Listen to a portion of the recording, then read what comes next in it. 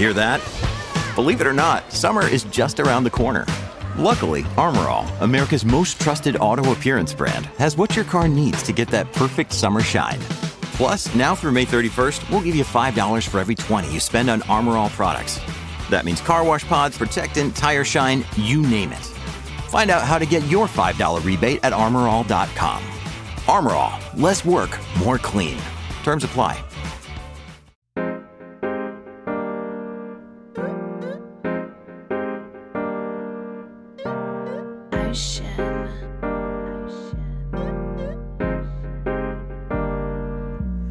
Like a locomotive, sipping, drinking Arizona. Mixtape just around the corner. Did a lot in California. Can't wait to drop this on you. Yeah, they gon' have fun with that. Smash like Songam, and my songs gon' break through like a running back. Hello and welcome to the podcast that is always up to speed with Formula One. My name is Mark Hamilton. Not joining me today, my friend, colleague, co-host, frenemy, Mr. Daly, and that's because his mystery business trip continues. It's just me today, folks. I apologize, but we do have an action-packed show. But before we get started, I do want to apologize. Recording a little bit off rhythm this week. Typically, we like to record our Wednesday, Thursday, and get the show out before the weekend. This week, that wasn't possible. We did drop a really great interview, a really great session earlier this week with Megan Schuster of The Ringer. If you haven't checked that out, make sure you do. But I'm sitting here today. It's Saturday, October 14th.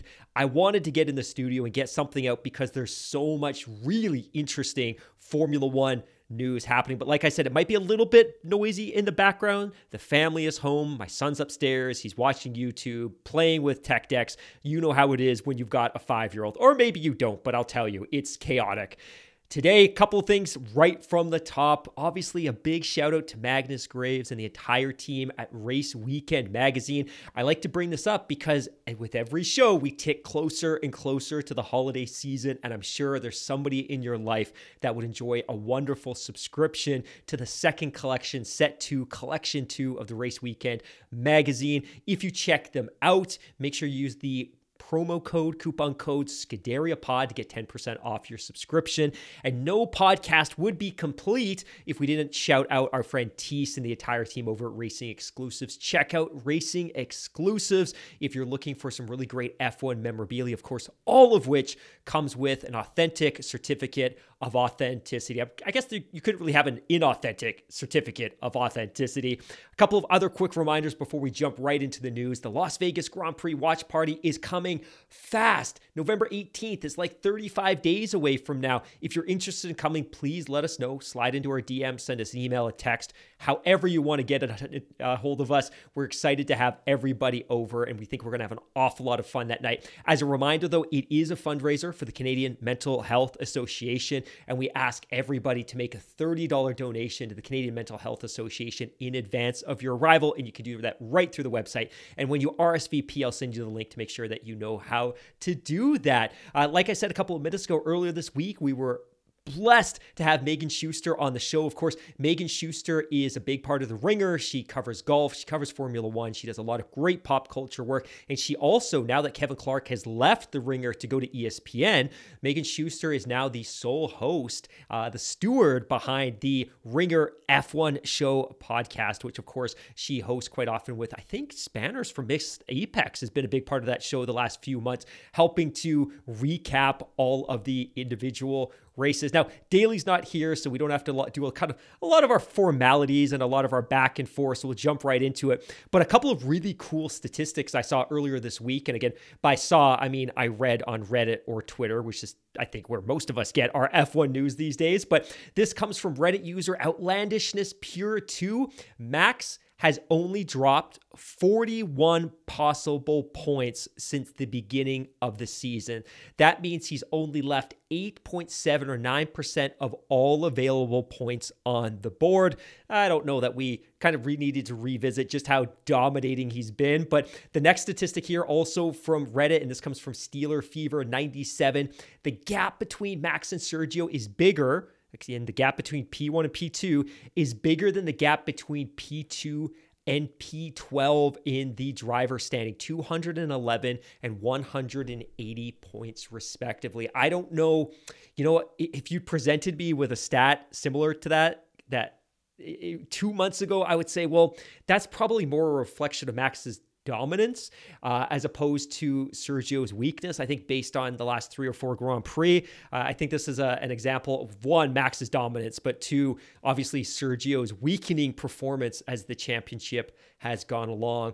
Now, last race, we didn't get a chance to call this out, but McLaren had a 1.8 second pit stop, the fastest ever Formula One's pit stop, which obviously is remarkable. A couple of other Max Verstappen statistics here before we get into the weekly news. And I feel like this is going to be a Red Bull dominated show. So if you aren't a big Red Bull fan, you know what? Heads up. There is some non-Red Bull news, but I think we're going to talk a lot about Red Bull today. Most laps led in a single season. This is a pretty interesting statistic. So it's got 6 drivers here, and I'm going to read from the back. So in 2021, Max Verstappen led 50% of all possible laps. In 2004, Michael Schumacher led 61% of all possible laps. In 2013, Sebastian Vettel also led 60% of all possible laps. Nigel Mansell, and of course that dominant 1992 season, led 67% of all possible laps. In 2011, Sebastian Vettel, again on this list again, 4 times world champion, probably not a surprise, led 65% of all laps. And so far this season, of 991 raced laps, Max Verstappen has led 740 of those, equating to a 75% percentage. And the other cool statistic I have here, less a statistic, but more just a comparison of Max dominant 2023 season versus his 2022 season. So far this year, Max has scored 14 race wins versus 11 last year, 16 podiums versus 13 last year, 433 points versus 341, 10 poles versus 4 poles, and 0 DNFs this year versus 2 DNFs last year. So as much as we thought last year's Max season was remarkable and dominant, this season is just on an entirely different level. And I know that sounds cliche to say, but he's just been phenomenal. And I think the DNFs is a big part of that too, because he simply hasn't made a mistake. And clearly he's been blessed with wonderful machinery, and he hasn't had a component failure, or at least not a failure that's necessarily compromised the outcome of a race. I think there's been a few races where there were some close calls with the power unit and things like that. But typically by that point, he's so far in the lead, he can back off the throttle a little bit and coast home. But obviously he's been blessed with some really great, reliable machinery, but he's also just not made any meaningful mistakes, or at least mistakes that would compromise his ability to close out races in a championship caliber fashion. First news story that we have today is about former F1 chief Bernie Ecclestone. And Bernie has admitted to fraud, and that's going to come with some very, very significant consequences. And if you're not familiar with Bernie, I highly recommend you Google him, go through his Wikipedia profile, and you'll learn a little bit more about the shady character that he is, both from a kind of a personal perspective and also especially from a business dealings perspective. But according to therace.com, longtime Formula One chief Bernie Ecclestone pleaded guilty to fraud in a London court on Thursday, getting a 17-month prison sentence, suspended for 2 years, and agreeing to pay agreeing to pay £652.6 million to the UK tax authorities.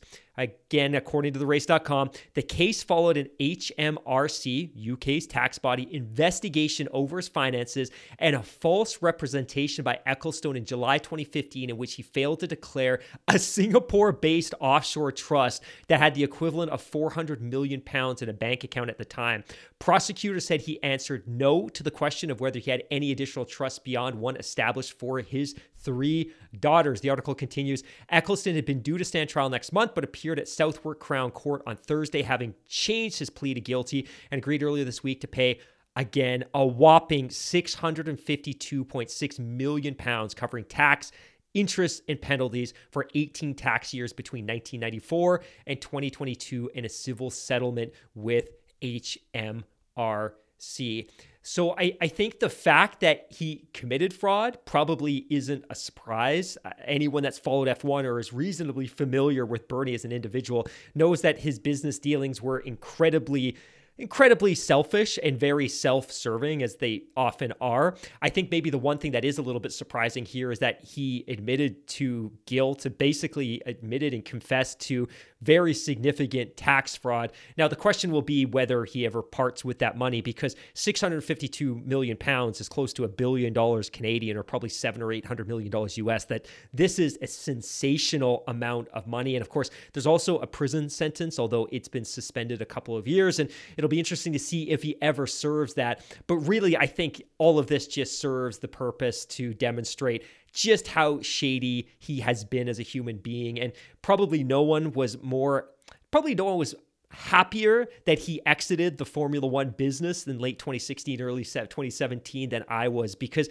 not only was he fundamentally mismanaging the business at the time, it was just, the sport was guilty by association to Bernie, and it was very challenging to defend the sport or even to openly admit your support of it, simply because he had his tentacles so deeply embedded into the fabric of the sport and all of the decisions that were being made. And it goes far beyond the fact that he was so adamant against embracing modern technical capabilities like social media and streaming and things like that. It was just, he had some very problematic personal views of the world, and I think oftentimes these would come out in interviews and conversations with the drivers, and certainly it was just time, and the sport has been a revelation in his absence. And for sure, I totally get it, that there would be no modern Formula One championship without him and his foresight and his ability to create the business and build the business around TV money.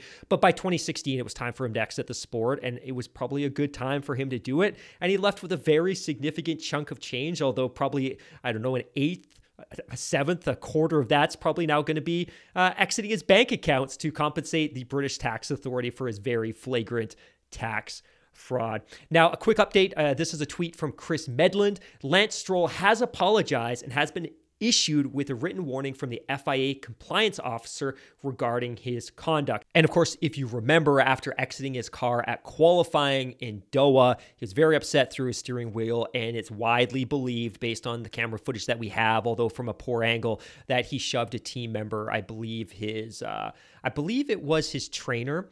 But ultimately, the FIA says the FIA maintains a zero-tolerance stance against misconduct and condemns any actions that may lead to physical harassment. So he publicly apologized. It sounds like he's going to get off with a written warning, and the case will be settled, and we'll kind of move on from there. Now, I spoke a couple of minutes ago. I teased at the idea that there was going to be a lot of Red Bull in this conversation, and we are going to revisit Doha and the Qatar Grand Prix in a little bit, because, you know, we talked at the time about the fact that we jumped on the mics really quickly after the Grand Prix, which is usually ill-advised, because a race isn't really settled until 2 or 3 hours after. And that's partly because it takes time to really, one, digest what has happened. And if there's penalties and sanctions, oftentimes these aren't immediately clear, or they'll change.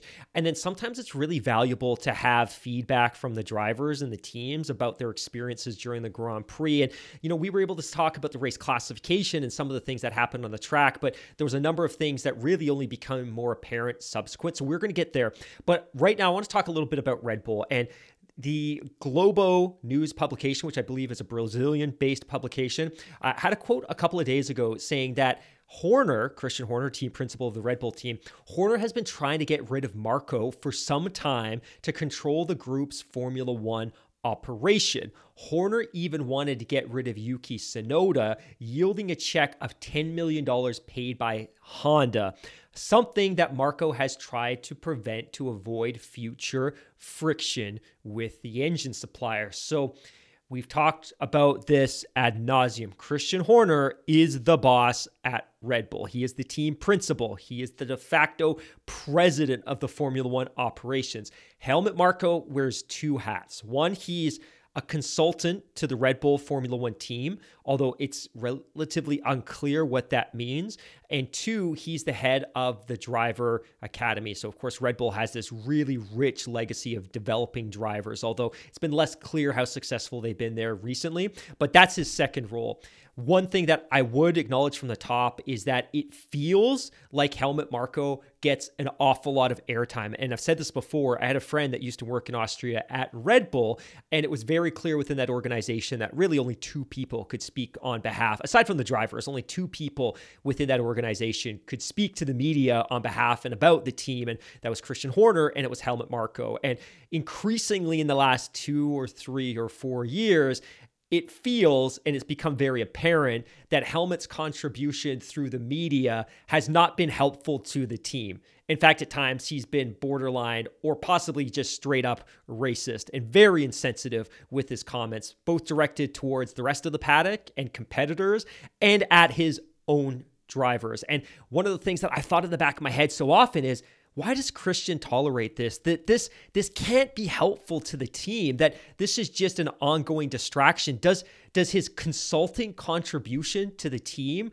really offset the problems that he causes by opening his mouth at every single Grand Prix, most notably recent comments about really insensitive comments about one of his own drivers and Sergio Perez? Like, do his consulting contributions really add that much value? That Christian Horner isn't new to running a Formula One team. He's been doing it for decades. He's very good at it and has won countless championships. What is his role? Because if you look at his, what we presume to be his core responsibility, which is managing the development of the young drivers, I don't know how he's doing that when he's at the Grand Prix every single weekend. Should he not be in Japan at the Super Formula Championship? Should he not be touring around Japan to see the F4 Championship or the F4 UAE Championship, or be traveling around to go-kart tracks in the United States trying to identify young talent? Like, I'm not sure how he's being successful there. And I think clearly he's not. In fact, earlier this year, he even acknowledged that it was he that fought for Nick de Vries, and that obviously did not work out for that team. And that's, I think, a rare acknowledgement of a mistake he's made. But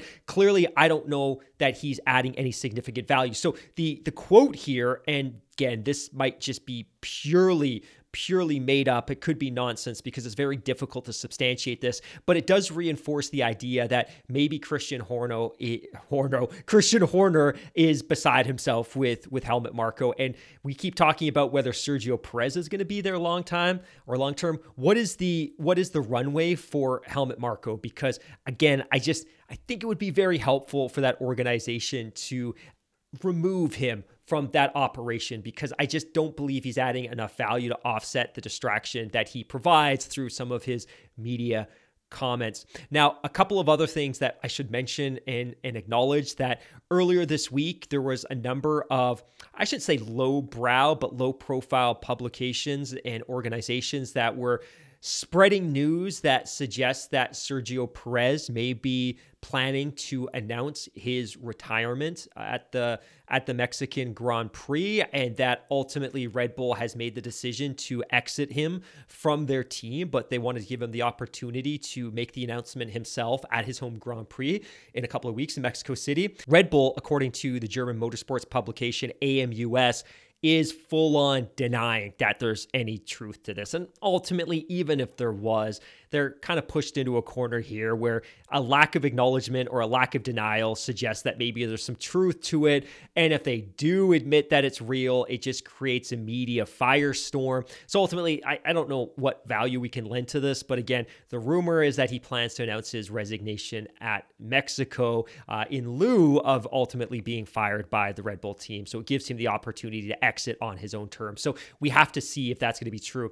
AMUS also published another interesting story about Sergio Perez a couple of days ago, suggesting that Sergio Perez went to Christian Horner and asked if he could drive the pre-Barcelona RB19, so an earlier iteration of the current car, but that couldn't be honored by the Red Bull team, as no team brings two different cars to a Formula One Grand Prix.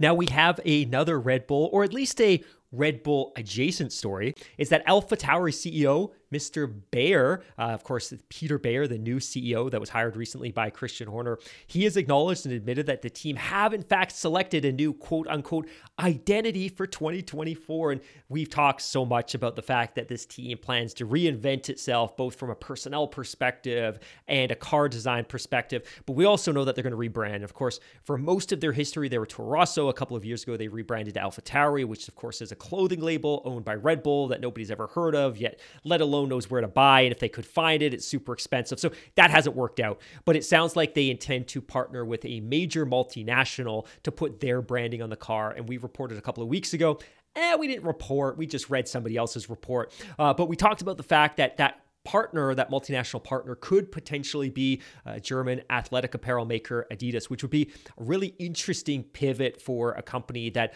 obviously is kind of reevaluating its position in the global sports marketplace. That obviously their contribution and their devotion to the soccer market is I think in so many ways like the backbone of their sporting business. They had a big role in the NBA for many years, producing the jerseys, although they've exited that. They still have some NBA players that do exclusive shoe deals. They were at least until the end of this year supplying the NHL with their jerseys, although they're exiting that deal. It's unclear necessarily what their intents are globally, and some of those things could be a cost-cutting measure. But if they ultimately do sign up Adidas, this is very much a new realm for them to be in the motorsports world. And of course, they're not going to be contributing anything other than money, which in turn becomes stickers on the car and on the helmets and stitching on the race suits. But it is interesting that they believe that F1 could provide a really strong marketing platform for them. It also, of course, could be a really good way to create some separation, like we talked about recently with the Yeezy experiment, that while it started extremely strong and was a boon to the profits on their P&L, ultimately ended up being a disaster for them, with them taking multi-billion-dollar write-downs on inventory and having to go through a very ugly divorce with somebody that was wildly inappropriate for any multinational to associate themselves with, of course, being Mr. Kanye West. But yeah, that'll be interesting, and I'm super, super eager. I think that's one of the stories that I'm going to be most fascinated to watch next year is, hey, what car do they bring? Because we know that they've had some autonomy relative to the sister team, their mother team, the bigger team, Red Bull at Milton Keynes. They've had some autonomy in designing the car, and clearly that hasn't worked for them. Next year, we expect to see Daniel Ricciardo back in that car for a full season. Yuki, we know, is going to be back next year. That'll be, wow, I guess year 4 for the young Japanese driver. Again, based on some things that we've read, part of that could be funding coming from Honda, who is, of course, is energized and motivated to have a really talented Japanese car in a car that's powered by a Japanese source, developed and engineered power unit. But it's going to be super fascinating to see what that car looks like next year, both from a brand perspective and a design perspective. And it'll be interesting to see how if Daniel is still there and he hasn't been promoted to Red Bull, what that could look like next year. Now, I'm going to pivot a little bit away from the teams to talk more about the sport generally and the general health of Formula One. But there was a very interesting article on BBC Sport a couple of days ago, of course, written by Andrew Benson, the chief F1 writer. And it's titled, FIA President Mohammed bin Sulayem wants more teams and fewer races. And the article is interesting because there's a general acknowledgement that there's an ongoing turf war between the two bodies that are responsible for administering and bringing us fans the Formula One championship every single year. And it's very, very clear, and I don't need to restate our position or my kind of specific, honest, personal opinion here, but it's very clear that there's some discord and a lack of alignment between the vision of the future of F1 from an FIA perspective, of course, the governing body, and they claim, and we read a quote last week about the fact that Mohammed bin Sulayem keeps reinforcing that, hey, we own the championship, we're the landlord, they're just leasing it, referring to FOM or Liberty, and Liberty, who believes that, hey, we made this massive financial investment in buying the commercial rights from Bernie Ecclestone. This is our championship. The teams are aligned with us. We take on all of the financial risk. But there were some really interesting comments recently. And of course, these come in light of the fact that 2 weeks ago, or a little under 2 weeks ago, the FIA had basically rubber stamped the Andretti bid. And that's problematic because, one, FOM, Liberty, weren't open to the idea of doing an expressions of interest protocol or process earlier this year, and the FIA went ahead and did that. And Mohammed bin Sulayem, of course, the president of the FIA, has been in role now for 18 months, coming up to 2 years. Of course, he took the role in early 22 on the heels of the fiasco that was the 2021 Abu Dhabi Grand Prix. But he made some very interesting comments that kind of reinforce the fact that there's some discord here. And he says, saying no to a team which has been approved by the FIA, it's very hard. And I think this comment just reinforces the fact that, one, he believes that ultimately the FIA are the true custodians of the Formula One championship, less so Liberty. And certainly that, you know what, in having made that decision, FOM doesn't really have any meaningful authority to discount the bid or to turn it down. And obviously, if FOM or Liberty were to find a way to not partner Andretti into the commercial arrangement that is the Grand Prix, we would talk about immediate litigation, because it's believed this would actually break countless EU laws, because there's been rulings on the role of Formula One and the ability for teams to gain entry so long as they can show that they would add value and not subtract value from the championship.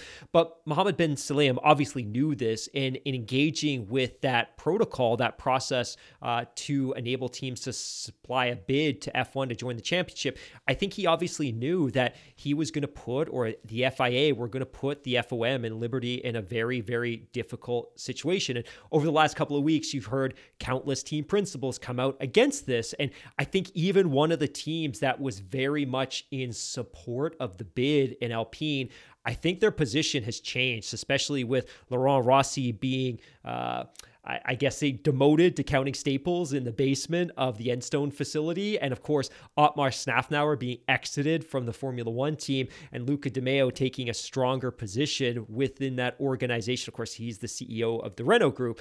But I think that the little support that they did have within the teams has been eroded now that the reality is beginning to set in that this is possibly or probably going to happen. Now, he continues, if you say, this is Mohammed bin Sulayem, if you say, what is my dream? It is to fill up the 12 team slots and have one US team from an OEM and a power unit and a driver from there, and then go to China, maybe, and ask for the same thing and do it. He continues on, and this is pretty interesting, but you cannot force Andretti GM to buy another team just because the current owners may want to sell.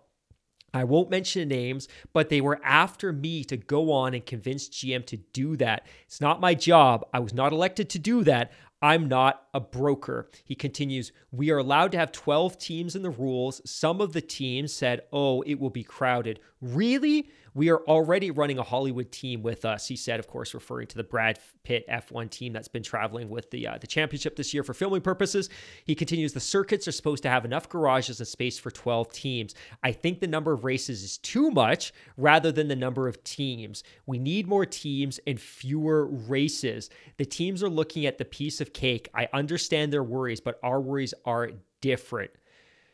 Ooh, pretty interesting comments. Oh, and finally, there's a couple of other ones here that I should probably get to because they're pretty fire. But he also says, we are not a service provider. We own the championship. We leased it. We are the landlords, so that has to be respected. Also, my intention was never to embarrass or to put someone in a corner, Liberty or FOM, of course, he's referring to. I'm here for the spirit of the sport. So there's some remarkable comments here from Mohammed bin Sulayem. And again, I'm not going to take the side of the FOM. I'm not going to take the side of the FIA. It's just interesting as an observer to watch the dynamics between the two. And a couple of things here. One, he keeps reinforcing and acknowledging that his belief is they own the championship. But I think FOM and Liberty would probably feel the same way, that they own the championship since they forked over $4 billion to Bernie on his way out, and they own all of the financial risk associated with the championship. Like, the FIA doesn't assume any financial risk here, right? That they're really just being paid a fee to administer the championship. But again, so much interesting stuff here. And like, oh my God, I'm going to walk this back. So one, they initiated the expressions of interest protocol. And again, I'm not on the side of the FIA. I'm not on the side of the FOM. It's really fun to kind of sit back as an observer and watch this. But one, the FIA initiates the the FIA expressions of interest process, which was clearly not something that the FOM or Liberty had wanted any part of. He's also here now indicating that as the president of the FIA, the body that governs and regulates the championship, that he believes there's too many races, which flies directly in the face of the objectives of Liberty, which is to have as many races as possible, because of course, the more races you have, the greater the check you get from the television providers, because if you create more content for them, which is races, you get more money because they can sell more advertising to their partners. So of course, it's good for them from a TV perspective. And then every time you sign a contract with a new race organizer, that's a 30, 40, 50, $60 million check you get to cash. So his comments here is, hey, I want more teams, which the FOM doesn't want because they don't want to upset the existing teams. And two, we should have less races, which is fundamentally opposed to the direction of FOM, which would love to have 25 races. So that's remarkable. And then finally, again, just restating his position about we own the championship, we own the championship, we own the championship. Again, these comments aren't completely divorced from some of the things that he was saying earlier in the championship, which ultimately resulted in the FOM issuing a very strict letter indicating you're not in compliance with the spirit of our partnership. And of course, at that point, he kind of backed away from the championship. But some of these comments are really, really, really fascinating. And it just seems like, if not a power play, then certainly there's a turf war. And I'm sure there's people at the Liberty offices in Atlanta, Georgia, at least I'm assuming that's where the offices are, but I'm assuming there's some people within that hierarchy below, and possibly including CEO Stefano Domenicali, that are just livid at these comments, that at a time when F1 should be celebrating its successes and exposure and the number of people tuning in on streaming platforms and attending the races, that there's such a separation between the two bodies that oversee the sport. It's just absolutely fascinating. And again, the FOM Liberty, with respect to that statement they issued a couple of months ago about the fact that the FIA might have been in non-compliance from a legal perspective in terms of challenging, because remember, he made some comments recently or earlier this year challenging the valuation of the sport, and he thought it was too high. It's fascinating that he can continue to make these comments and that FOM chooses not to respond. But I think they also understand that if we were to respond, it's possibly just going to escalate that. And then all of a sudden, the F1 headlines are us not talking about, hey, look how great Liam Lawson was in his debut at F1, but wow, look at these comments and this battle ongoing in the media between Stefano Domenicali and Mohammed bin Sulayem. So again, something to continue watching from this point forward, as if we weren't already. Folks, let's take a quick break and we'll be back in 30 seconds.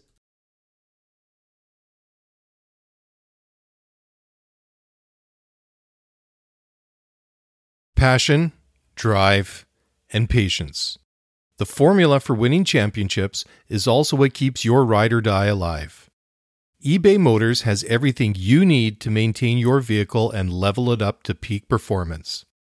Superchargers, roof racks, exhaust kits, LED headlights, and more.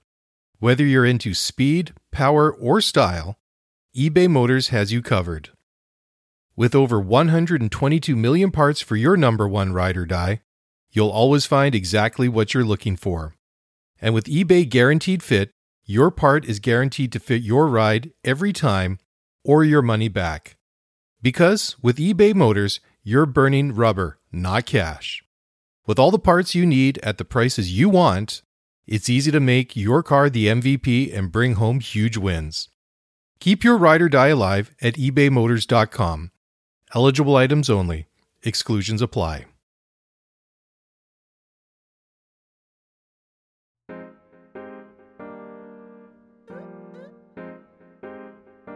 Hello and welcome back to the podcast. My name is Mark Hamilton. We're going to jump into another story now. We're going to talk a little bit about Alpine and Andretti. And earlier in the show, I talked a little bit about the fact that one of the teams that had previously been very warm to the idea of Andretti joining the championship has cooled on the idea a little bit. Of course, the two teams that were verbally supportive of Andretti's bid were, of course, McLaren, led by Zach Brown, and also Renault/Alpine. And Alpine, in fact, had a very financial motive to see Andretti join the grid, and it was because they had a pre-contract with the aspiring American team to supply them with power. Sports Illustrated and a number of other publications are reporting that due to the fact that Andretti wasn't able to meet a conditional F1 entry date, which apparently was some time ago, although different media outlets are reporting different dates, because they weren't able to achieve an entry into Formula One based on a certain date, that pre-contract is now null and fully void. That said, though, although the pre-contract is no longer active, Alpine themselves and Renault haven't fully out revisiting the idea of supplying the American team. In the meanwhile, it's being reported that at this point, those conversations are largely on pause until such time as the FOM or Liberty giving the Andretti Group the stamp of approval. So a couple of takeaways here.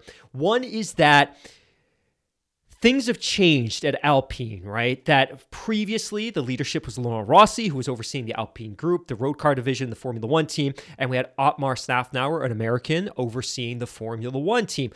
Laurent Rossi, largely out of the picture now. Nobody's really clear what he's doing. I joke that he's counting staples in the basement of the Ecclestone factory. And of course, Otmar, completely gone from the organization entirely and out of F1, presumably on gardening leave for some amount of time. So there's been a leadership change there. Now, of course, they have a new team principal, an interim team principal in Bruno Famin. And of course, it seems as though Luca De Meo, the CEO of the broader Renault group, is having more, I would say, input into the operation of the team. It's possible that the two of them have a very different perspective on whether they want to supply another team. Now, there is an interesting rule in F1 about power units, and the rule states that if a company, and again, it can be a team like Red Bull who are developing their own power units, although I keep forgetting they're doing it now in partnership with Ford, but if you have a team that develops their own power unit internally, which is quite rare, or you have a manufacturer like an OEM that is manufacturing power units,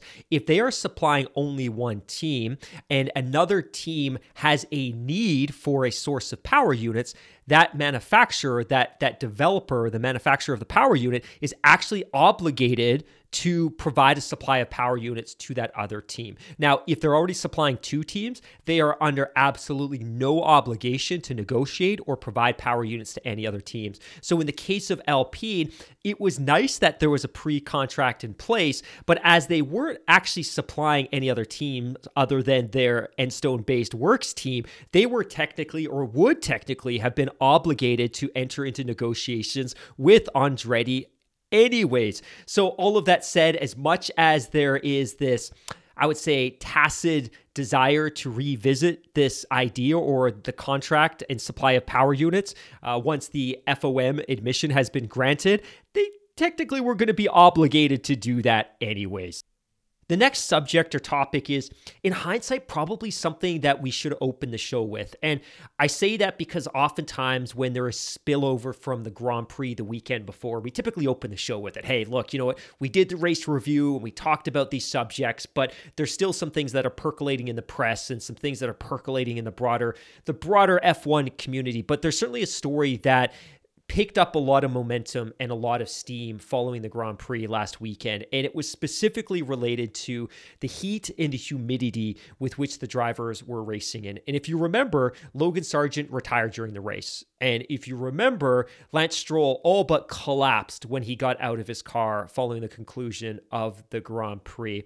And this was all largely a symptom of the fact that the drivers were being expected to race in extremely warm and extremely humid conditions. And I talked about this during the race preview, that this region of the world gets extremely hot during the summer, and it gets extremely humid. And it gets extremely humid because the Gulf countries sit on the edge of the Gulf, and the Gulf is an extremely shallow body of salt water, and it heats up and it creates humidity, and it gets very, very sticky during the summer. And there's a reason why a lot of people that live in the region vacation during the summer, because they want to escape. Now, in the winter, that humidity largely dies off, and it's still warm and it's still sunny, and the conditions are beautiful.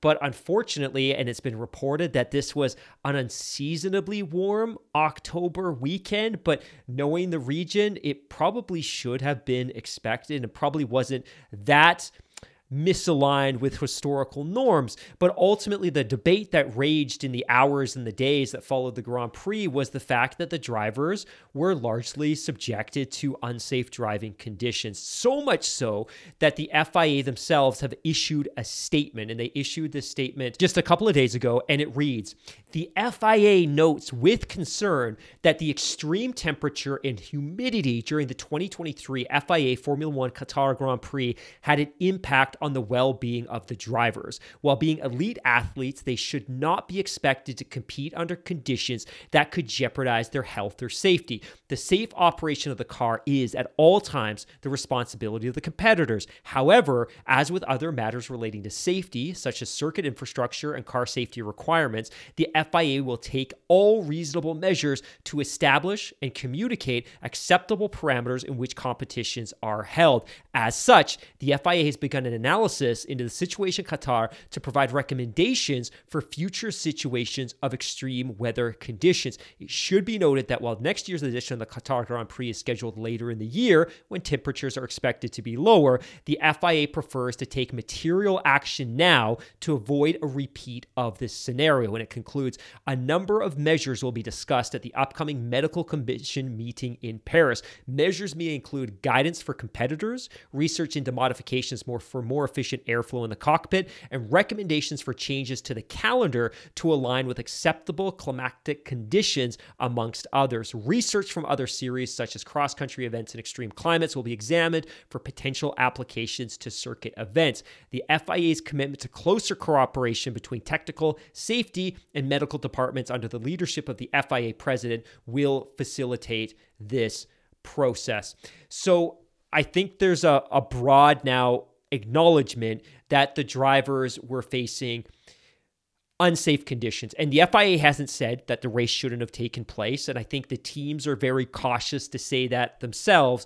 But a number of different publications have been much more forceful with the topic. And I think the challenge here is that these drivers accept some degree of risk when they get in a Formula One car. And the FIA has done absolute wonders in the last 3 decades to make this sport safer for the spectators and safer for the drivers, and they should be fully commended for that.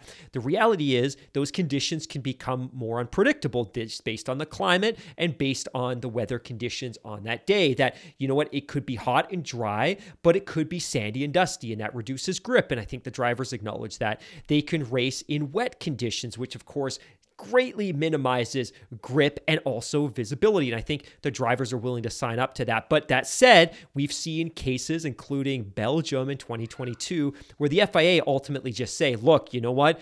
It's too extreme. It's too unsafe. We cannot subject our drivers to that. And I think the question is, should somebody have stepped in during the race weekend last weekend and done the exact same thing, specifically in the Grand Prix? Because I think when you're talking about qualifying, the drivers are in and out of the car. They can cool down. They can get liquids. During practice, they're in and out of the car. And even the sprint race, which is a much shorter affair, probably weren't representative of what the drivers were going to encounter when they got in the cars for a 90-minute Formula One Grand Prix for 50-plus laps around that circuit. Now, the reality is, and in hindsight, when you go back and listen to the radio, these drivers were struggling. And in hindsight, probably more than a few should have, in the spirit of protecting themselves and in the spirit of protecting the integrity of the safety of the other drivers, they should have gone back to the pits. And we were seeing this because they were not only saying so on the radio that they were struggling with heat, they couldn't stay cool, and they were overheating, but the reality too is that in those extremely hot conditions, drivers suffer heat stroke very quickly. One, because the heat itself has an impact, but the cars themselves, and I cannot stress this enough, are an oven. The driver is basically sitting on top of the engine, and they're not, but it's immediately behind them. And there's a tremendous amount of heat soak, heat that goes through the firewall into the cockpit, and it absolutely sinks into them. The other challenge with this circuit is that in a lot of places where the conditions are hot, drivers find a way to cool themselves down on the straight. They've got a long straight or a sequence of long straights. They can get their gloves up. They can cool their hands. They can take that small, minuscule, microscopic break that helps them refocus on the corners ahead. And that's really challenging at the circuit because it just turns in on itself over and over and over again, and they don't have that opportunity. The other challenge too when it comes to heat stroke is there's a couple of symptoms here. One is that you start vomiting, and multiple drivers admitted that they were throwing up in their helmets, and also the fact that you can pass out.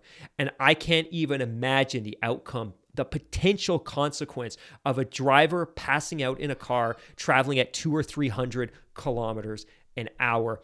To help better quantify what the drivers were experiencing, a number of them post-race suggested that temperatures in the cockpit were as high as 60 to 80 degrees Celsius. And I'm not smart enough to be able to quickly and effectively convert that into Fahrenheit, but suffice it to say, it's probably unlike anything most of us have ever experienced. Now, Josh Suttle over at therace.com had a really great article, and he references a couple of things. I'm going to quote here from his article. He says, all 20 drivers undergo extensive training to race in extreme heat and humidity, receiving help from experts such as Dr. Chris Tyler from the University of Roehampton, London, who has supported McLaren's drivers to train to race in extreme conditions. And he has a great quote here. It's one of those things that's a bit of an inconvenient truth that these guys are 20 of the best drivers in the world and they're impacted, which means it's not something you can write off as, like other times, being unprepared or undertrained or underfunded or anyone lacking experience, Dr. Taylor told the race, speaking shortly before the FIA announced its plan.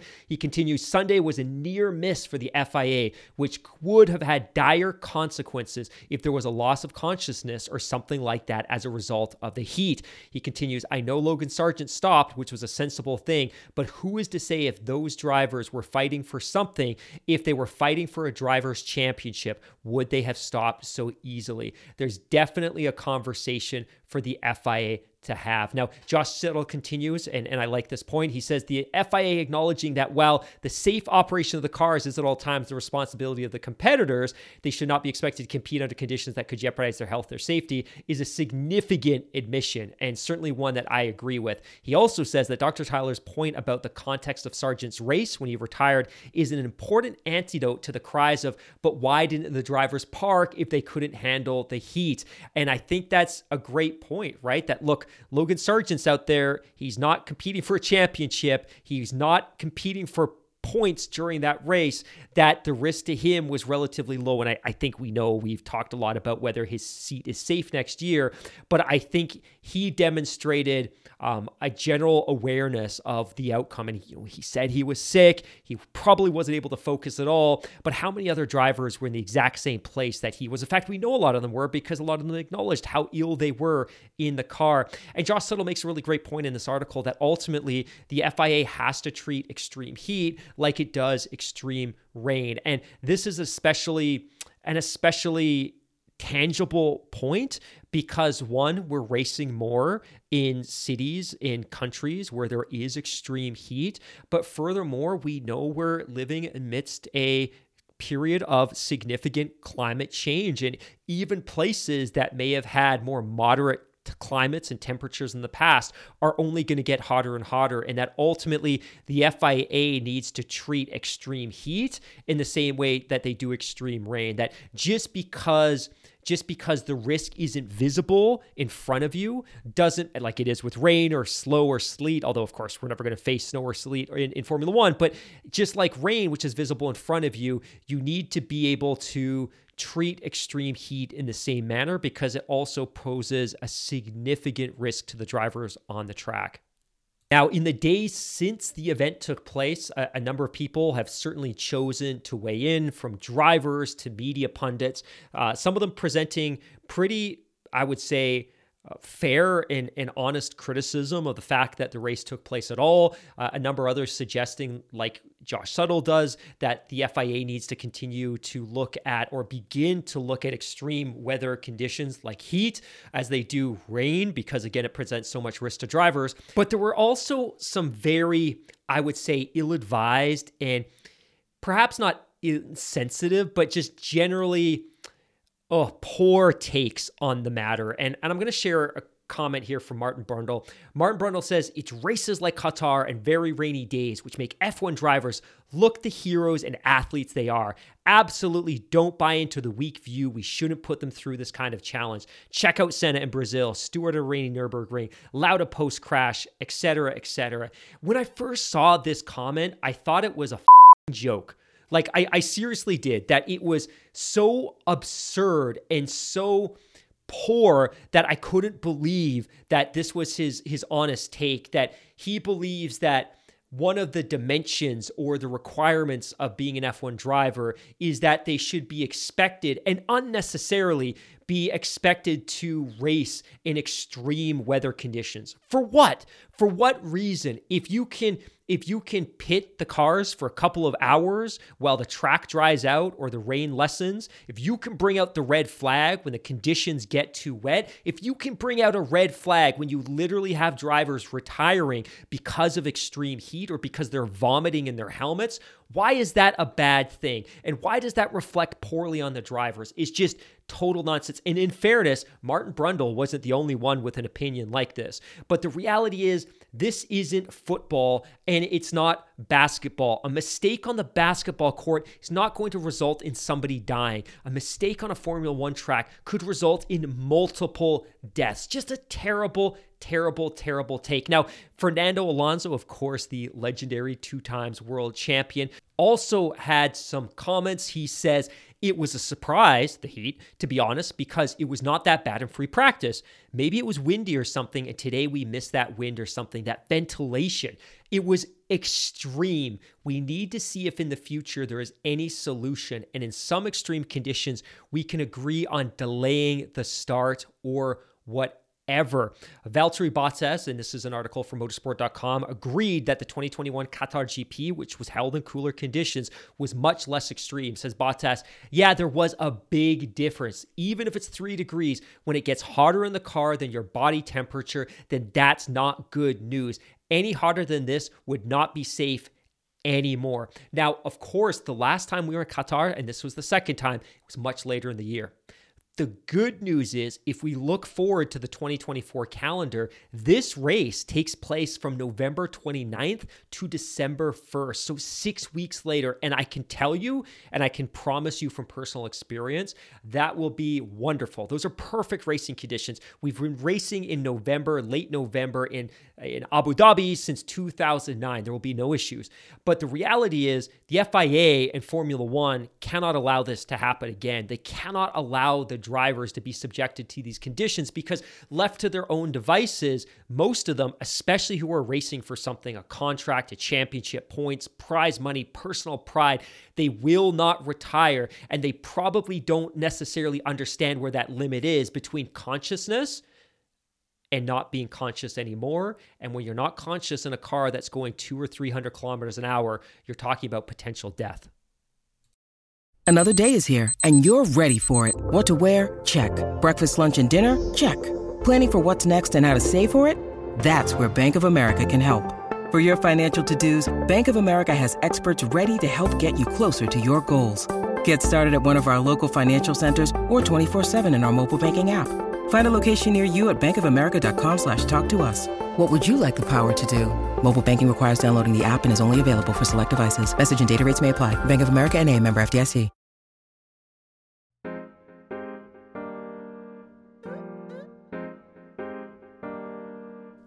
Hello and welcome back to the podcast. Now, I want to somewhat sunnier news, and we have a couple more news stories to get to before we wrap up the show. The last, I think, before the return of the elusive Mr. Daly, but according to Keith Collantine over at racefans.net, the FIA and F1 have confirmed Pirelli will continue as the World Championship's official tire supplier for 3 more years beginning in 2025. And he writes, Pirelli will also continue to supply tires for F1's leading official support series, F2 and F3. The FIA invited manufacturers to apply to become the 3 Series tire supplier in March. Pirelli is understood to have beaten a rival bid from previous tire supplier Bridgestone.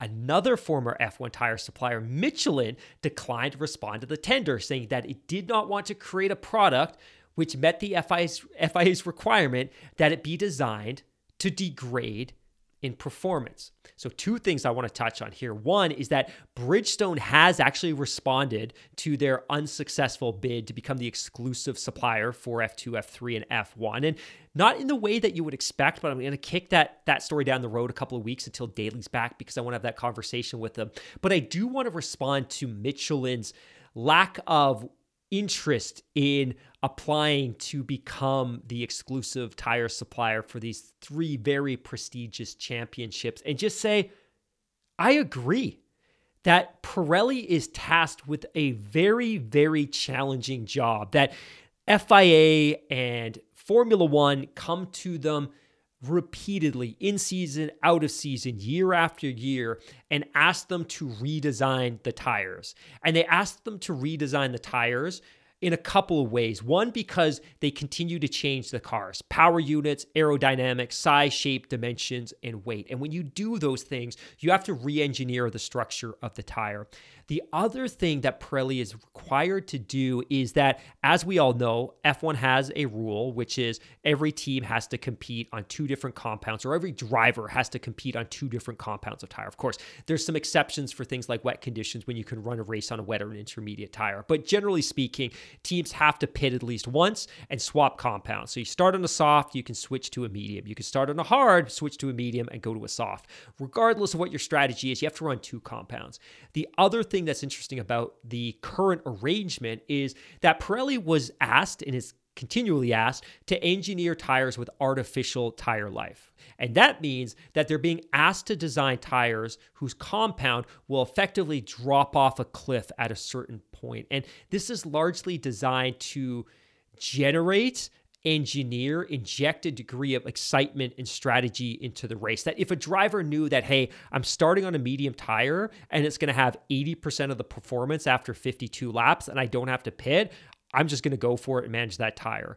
But what the drivers do know is I have a medium tire and it's probably going to drop off the cliff after 22 laps, but depending on the surface. Or I'm going to start on a fresh soft and it's going to drop off a cliff after 12 or 15 laps. And what Michelin is saying here is that, look, Pirelli's perfectly capable of designing a medium tire that'll go 52 laps.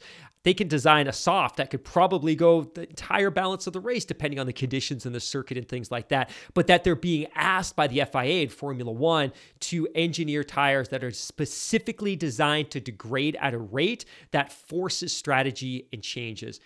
I get it, and I think we're all conditioned to this now that, hey, look, it's going to last X, it's going to last Y, but it's important to know that Pirelli's perfectly capable of designing compounds that can run much longer and with much more durability and with much more stickiness and adhesion than they currently do. So it's interesting, and again, I think in a perfect world, teams could do whatever they wanted from a tire strategy perspective. But I think based on the technology that these tire companies have, they could probably design some very sticky tires that could last an entire race. And then all of a sudden, teams don't have to pit, which takes that entire element of strategy out of the race. And what does that do to the interest in an individual Grand Prix? That the pit stop and the strategy and the tire changes are a big part of F1. And I think left to their own devices, these tire companies would design really great, really robust, really sticky tires and kind of use that as a marketing tactic for their road cars and their road tires. But the reality is I get where Michelin's coming from, and I totally understand why they wouldn't want to join the Formula One circus.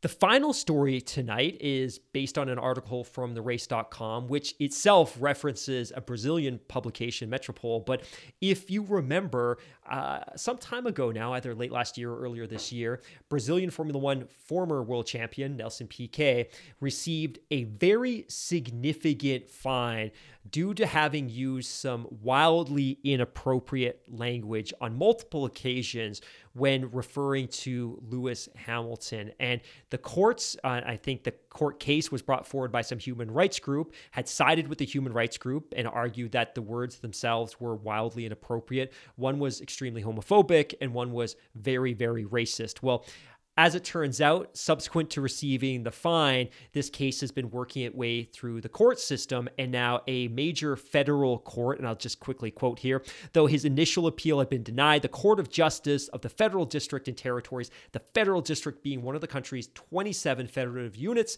and specifically the one that includes Brasilia, has canceled the fine. As per Metropole's, Piquet's words have now been deemed a mockery, but not rising to the level of hate speech. The explanation of the word, again, I'm not going to say the word, but the explanation of the use of the word, despite it being riddled with subtle involuntary racist inspiration, was accepted. Furthermore, and writes therace.com, remarkably, the homophobic nature of the other offending comment was also apparently disputed by the court, as this description could also theoretically relate to a practice in a heterosexual relationship. So now, one of the great benefits of the show is we've been able to build a community of listeners around the world, and we have many listeners in Brazil. And I reached out to a couple of folks that A, live in Brazil, and B, speak fluent Portuguese, because I wanted to get their take on these words. And they said that, well, they're certainly used, though not commonly in the year 2023, they are wildly inappropriate, and that virtually any citizen in that country would understand how wildly inappropriate they are. Now, unfortunately, the court has suggested or implied otherwise, the latest court case, at least, the federal trial, but that doesn't diminish the fact that in the people that I've spoken to, these words are wildly inappropriate. And unfortunately, Nelson Piquet is going to get off scot-free here. And I think one of the things that's really alarming about this is that these weren't comments that he made in a back room smoking a cigar with a couple of his friends, admonishing Lewis Hamilton for his achievements. It's not like this was a hot mic moment. And when I say hot mic, it's somebody making a comment to somebody else or under their breath, not realizing that the microphone in front of them is being recorded. And the reality is he sat down here and made these comments knowing that they would be published. That these weren't, again, something that he said in a back smoke-filled room, hating on Lewis Hamilton because he was able to achieve 7 world championships. So again, I don't want to get too much into this because I get a little bit worked up, but I thought the initial fine was really a reference or a frame of reference or a benchmark of what good could look like when somebody that has a tremendous amount of notoriety and has achieved great success in their own life, who then begins to adopt language that can perpetuate or instill hatred amongst other people. Because again, whether he was joking or not, whether he didn't understand the severity of those words, simply using them normalizes that type of language. And that's just totally inappropriate, especially for somebody of Nelson Piquet's stature. So on that, thank you everybody for listening in. I know this episode was a little bit choppy, and full disclosure, I actually had to record it over a number of different hours, hopping back and forth, trying to juggle a bunch of different things in my life. I'm actually going to be going away on business this week, so it looks like Mr. Daly is going to be sitting down to do a solo show this coming Thursday. So you've had 5 straight Mark Hamilton shows. You're going to get an all-daily show. I'm going to put together an agenda for him, flip that over to him later this week, and he's going to sit down and record that for you on Wednesday or Thursday. And then, of course, he and I hopefully will be able to jam together this coming weekend, because I think we've got a triple header on our hands. Oh my gosh, a lot of work. But the championship is incredibly almost over, right? We've got Austin, we've got Mexico, we've got Brazil, we've got Las Vegas, and we've got Abu Dhabi. We just have 5 races left. And of course, I think the most intriguing of all of those, of course, is going to be Las Vegas, simply because we don't necessarily know what that's going to look like. And I don't have it in front of me right now, but earlier today, I saw somebody on Reddit that had put together a breakdown of the average temperatures at 10 p.m. on a Saturday night on that date in November. And the temperatures are borderline frigid. So we talk about Las Vegas being dry and warm in the desert.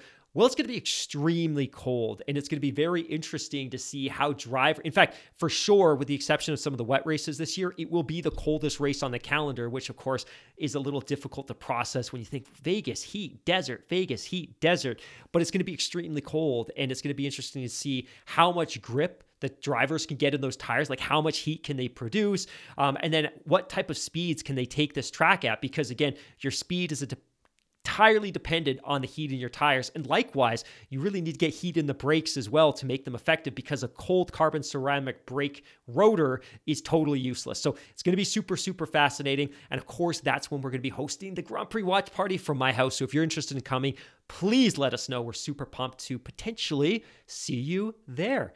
Until next time, everybody, thank you so much for tuning in. Hopefully we'll get back to our normal rhythm in the next week or so you don't just have me and you have maybe less choppy shows. But thanks again. Talk to y'all soon. Bye for now. I feel like a locomotive, sipping, drinking Arizona. Mixtape just around the corner, did a lot in California. Can't wait to drop this on you. Yeah, they gon' have fun with that. Smash like Songam, and my songs gon' break through like a running back.